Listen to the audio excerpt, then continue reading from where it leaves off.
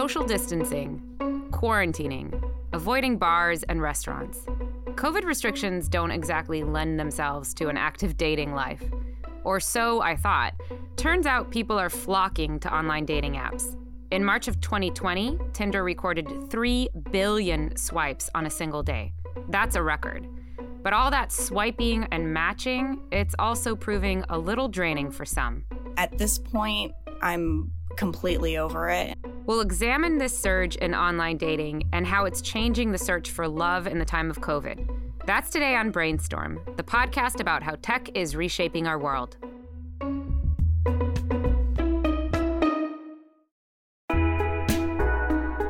Hi, everyone. I'm Michal Avram. And I'm Brian O'Keefe. Okay, so it seems a little strange that dating apps are doing so well during this time of COVID.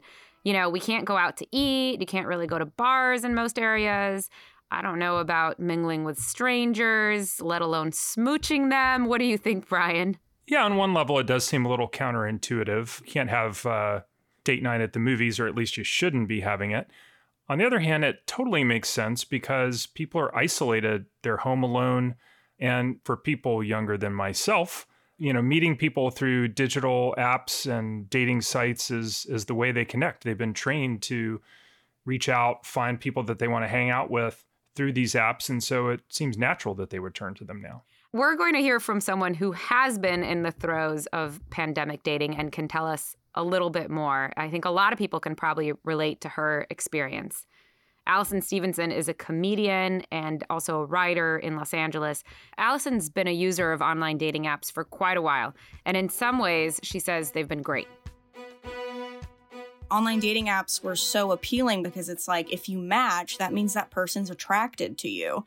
And it made it easier for me to kind of be openly like flirtatious and make a move. Fast forward to the beginning of 2020, she's newly single, going on dates, and then the pandemic strikes. There was really just something about not seeing anybody, like not even seeing a friend, that really made me be like, okay, I need to get back on these apps.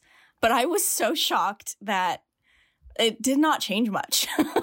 That was the most shocking to me, was like, oh, guys are like still asking me to come over. Like, it's a pandemic, but it's still like, the first message is like, oh, what's up? I have toilet paper. Want to hang out? Like, it was like a huge turnoff. Huge turnoff. Michal, guys are the worst, don't you think? No comment. Not all, but yes. I have toilet paper, you want to hang out is like not the best pickup line. So has Allison just given up? Yes. Yeah. I've given up. I mean, I don't think it's a permanent give up.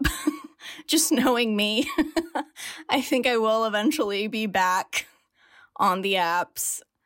But right now, it just feels nice to kind of lean into this absence of romantic connection and just kind of truly be alone in a way that I don't think I ever have been before.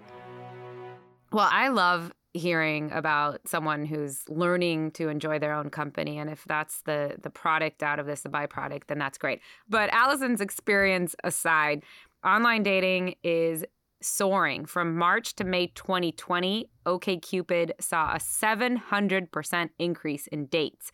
And Bumble, another app, experienced a 70% rise in video calls. Yeah, the video trend is really interesting to me. As someone who has never done online dating and certainly hasn't done it in the pandemic era, I had no idea that video, though it's permeating every other aspect of the web, is becoming a core part of digital dating.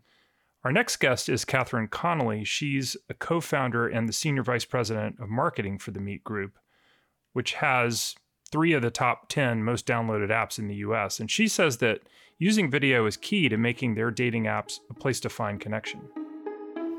When it comes to dating apps, they can be the loneliest places in the world. So a person generally comes to a dating app looking for someone to connect with, but often ends up messaging people who don't really respond or swiping on people who don't swipe back. And so live video transforms those moments of loneliness into moments of connection. The beauty of broadcast video is that there are 10 people willing to view a stream for every one person willing to create one. And so that's kind of engagement magic. And so now when you're on a dating app and you might see an empty chat screen or maybe not enough chats coming in, you jump into live video and there's thousands of people that you can connect with right there. And so it allows you to kind of feel much more like you're hanging out among friends than otherwise feeling lonely and missing that opportunity to connect. First of all, how did that come about? How did you introduce that? And then how did you know that that was the thing that it would work? Like having this sort of visual chat room where people connect responding to videos. So our CEO was in China in 2015 and really saw firsthand the rise of the Chinese live streaming apps. And he thought the format could play well in the West. And so it really wasn't something that was being done. But given our perception of the opportunity, he basically put the whole company on building video. And at the same time, we began acquiring competitors where we thought live video would fit in as well. And so that's how we acquired Scout, Tagged, Lavoo, and Growler. The app we co-founded together was Meet Me. And we enabled each with live video. It's really the concept of marrying a dating app, which typically has many short sessions because you're kind of coming in, sending a few chats, maybe swiping on a few people and then leaving, with live streaming, which typically has fewer longer sessions. And so if you combine those, it really leads to unprecedented engagement and deepens the community. So if we're on the app and you record a video and you put it out there, then am I responding to you by video? Like, will you see my video or will I respond in text, or can it be either way we want it to be? I'm just trying to picture how it works.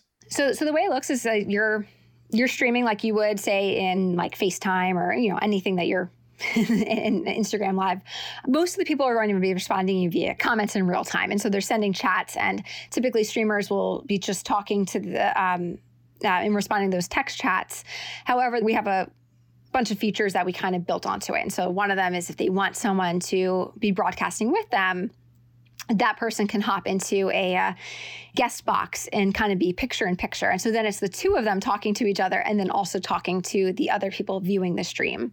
Another feature that we have is called Battles, where that's two streamers that have started a stream, and then you combine the streams. It becomes a fun way for the streamers to kind of compete. And so there might be like a dance off or it's like a rap battle. Or a rap battle. Yeah. I've seen those as well. And their viewers can cheer them on and also send them virtual gifts. But kind of where it really meets dating is we have this game called Next Date. Nearly 250,000 Next Date rounds are played per day. And what that is kind of you put yourself in Next Date mode and people can line up to date you. And so you're kind of the star of your own reality TV show. You have someone in your game mode and you have 2 minutes if you want to next them or date them. And it leads into a fun way of dating. So suddenly the rap battle turns into speed dating. Exactly. So this whole thing strikes me as something you built with you started working on it a while ago, seeing what was coming out of China, but like anticipating our phones are going to get better, our 5G networks are coming. Like, is the leap forward in technology that's happening with mobile really like an accelerant to making all these things work and making people engage with them? Yeah. So, I mean, the better your device is, kind of the better for being able to stream and not, lose battery and things like that. So all of that matters for the members using it. But I think what really was the major catalyst in a feature like this is that people hate dating apps. They're just not getting the connection that they wanted. So, they joined this dating app in order to find connection and community. And they end up slightly more lonely than when they started because now they're also kind of rejected if someone hasn't been responding to their chats, or you have to swipe through thousands of profiles to get someone to respond to you. And so that's very frustrating for the end user and not a good experience. Whereas with live streaming, what we see is our members actually have more confidence after going live and feeling more connection and community because they have this positive experience of just immediately being able to find that connection and find that community. So what are your main drivers of revenue? If you're trying to make things open and easy for people to get in and connected, what are the revenue sources for you guys? What kind of is the magic with live streaming video so that engagement aspect for 10 people willing to view a stream and then for every one person willing to create one, there's that leads to engagement, but also leads to monetization.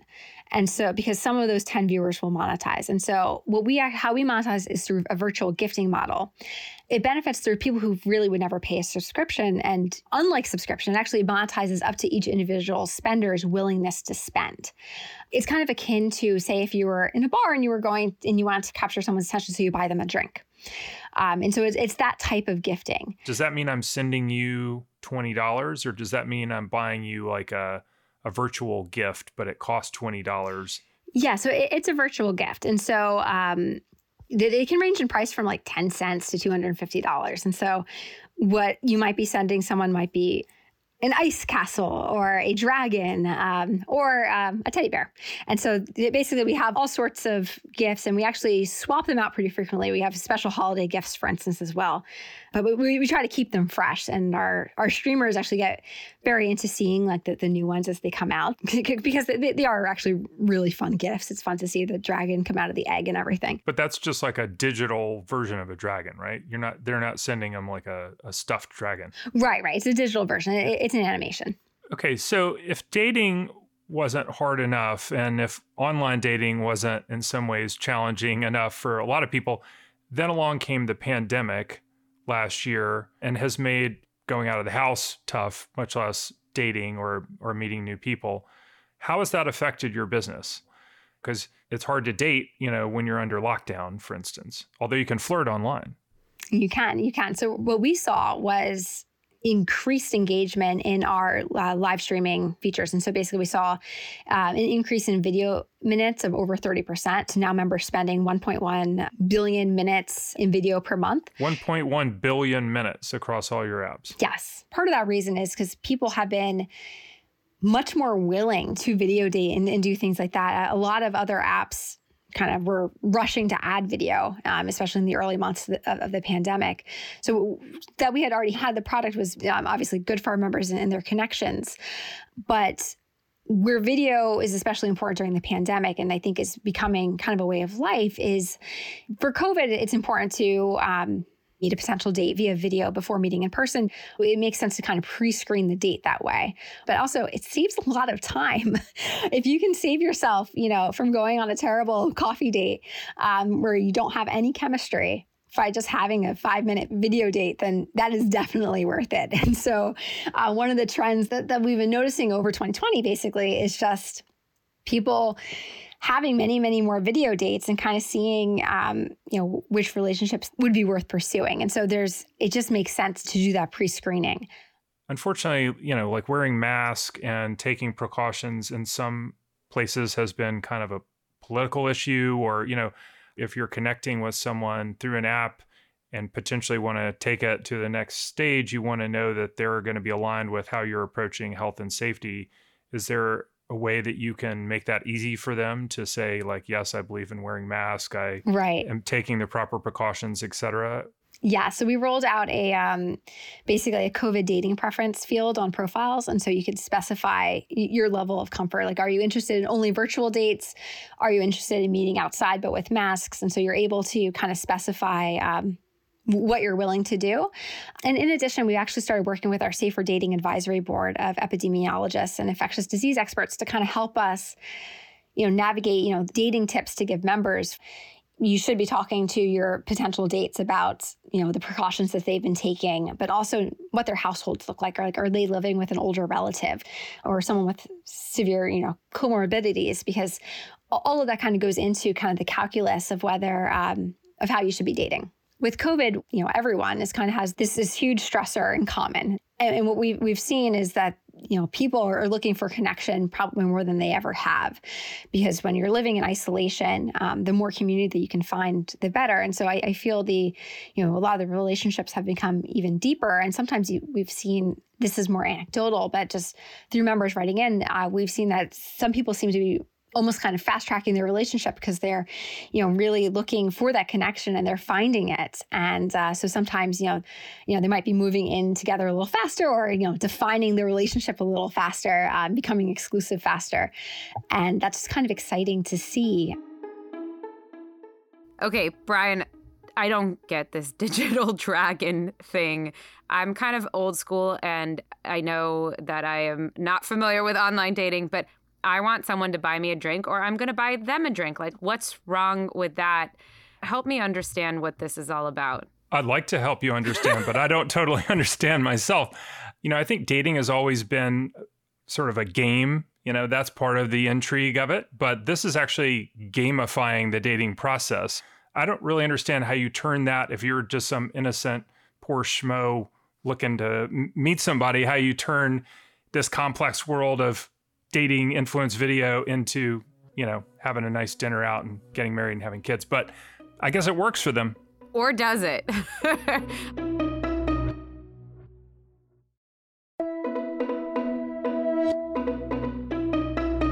Our next guest is not a huge fan of online dating. John Berger is actually a former colleague of ours here at Fortune. And since leaving Fortune, he's kind of become a love expert of sorts. Of sorts. His first book, Datanomics, looked at how male to female ratios in different locations impact dating. Basically, he wanted to answer the question, why were all these cool, smart women living in big cities having such a tough time finding the right guy? My first book explored how lopsided gender ratios among college grads were impacting kind of post-college dating.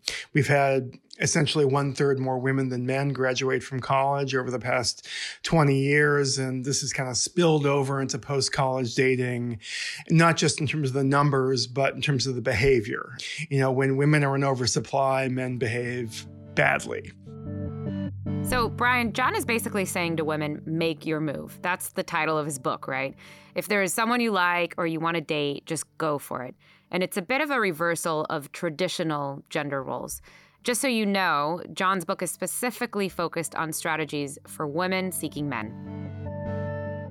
So, John, I know the book is about several different issues and has many takeaways, but if you had to boil it down, what's like the top one or two? So there are two big takeaways from Make Your Move. One of them is kind of pushing back on this conventional dating advice, dating wisdom that we've seen from basically every best-selling dating book over the past 30 years, from The Rules to books like Ignore the Guy, Get the Guy. And all of these books are kind of built around a very complicated version of playing hard to get. This notion that men are hardwired for the chase, and thus the only way you can bag a guy is by pretending you're not interested and making him chase you and convince you that you should be interested. But think about how that messaging plays out in a post-Me Too era.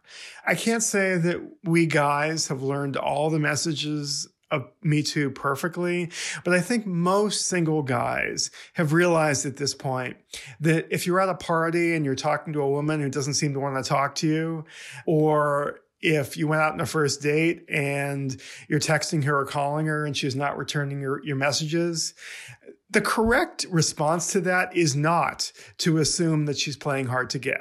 The correct response is to just leave her alone.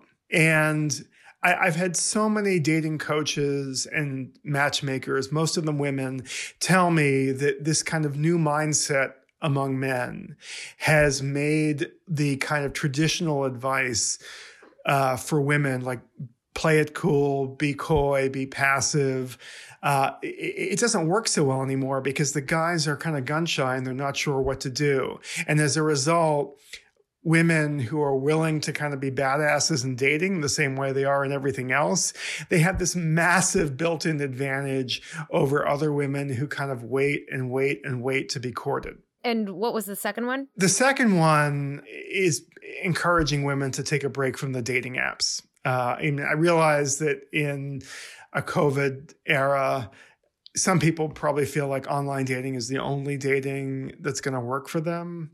But there's just so much evidence out there that, well, look, I realize that online dating has worked for some people. And there are some forms of online dating that I like a lot, and I do write about in the book. But in general, online dating has not lived up to its initial promise. There was a Pew Research study that came out recently that found that most singles think dating is harder now than it was 10 years ago. Most women have experienced harassment on dating apps. 1/5 of women have experienced threats of physical violence while using dating apps. And then on top of that, there's all this research out there showing that the breakup rates for couples who meet online are significantly higher than they are for people who meet face-to-face in traditional settings, in the workplace, at church, as neighbors, at the dog park, in college, whatever. Like people who actually know each other before they start dating, those relationships do way better than people who start from scratch as total strangers on a dating app. You mentioned COVID. Obviously, those quote unquote traditional ways of meeting a partner, meeting somebody to date are much harder today. And even post COVID, like one of the ways that in the past, at least, some people would meet a significant other is in the workplace. It always was fraught in some ways, but it's become much more so today. And I know you devote a chapter to this. So could you explain your thinking on that? It's definitely complicated, but the reality is that there have been multiple studies on this. And depending upon which study you want to believe, either 25 or 30% of couples who meet in the workplace end up marrying. Now, that is an incredibly high percentage. And I don't think it requires a whole lot of deep thought to figure out why couples who meet in the workplace fare pretty well. I mean, if you've worked with somebody for 6 months or a year, you have a pretty good feel for what kind of a human being that person is. And I think that's why the workplace is such a great place to meet somebody. But I do realize that in this day and age, there's a added level of complication. So, John, what do you do about all of this? I actually think two of the big tech companies, Google and Facebook, have hit upon a really good solution to this problem. Because from my perspective, I do believe the workplace is a great place to meet somebody, but I understand how you kind of need to tamp down on this problem of women being harassed or pestered in the workplace for dates. And both Facebook and Google have a policy, a fraternization policy, in which you can ask anybody out on a date once, but only once. And if the answer is anything other than an explicit yes, that counts as a no. So if you as a woman say, yeah, not this week, that counts as a no. And if you ask again, basically you get sent to HR. And I think this is a really good way of preserving kind of the magic, or what I see as the magic of workplace dating, while also tamping down on this problem of women, feeling harassed or treated like sex objects in the workplace. Going back to COVID, does COVID in any way change your perception of what's going on and your advice to women? Has it changed anything, or does what you say remain unchanged in light of the pandemic? I have a friend who's an English professor at Rollins College. She's actually teaching a kind of an adulting class, kind of a life skills class there for graduating seniors, which I think is a great requirement. And part of the conversation, or part of the curriculum, involved kind of relationships and dating. And she asked me to be a virtual speaker to her class. And towards the end of the class, a young woman asked a question. So if you don't want me to do online dating, essentially, how the heck am I supposed to meet somebody?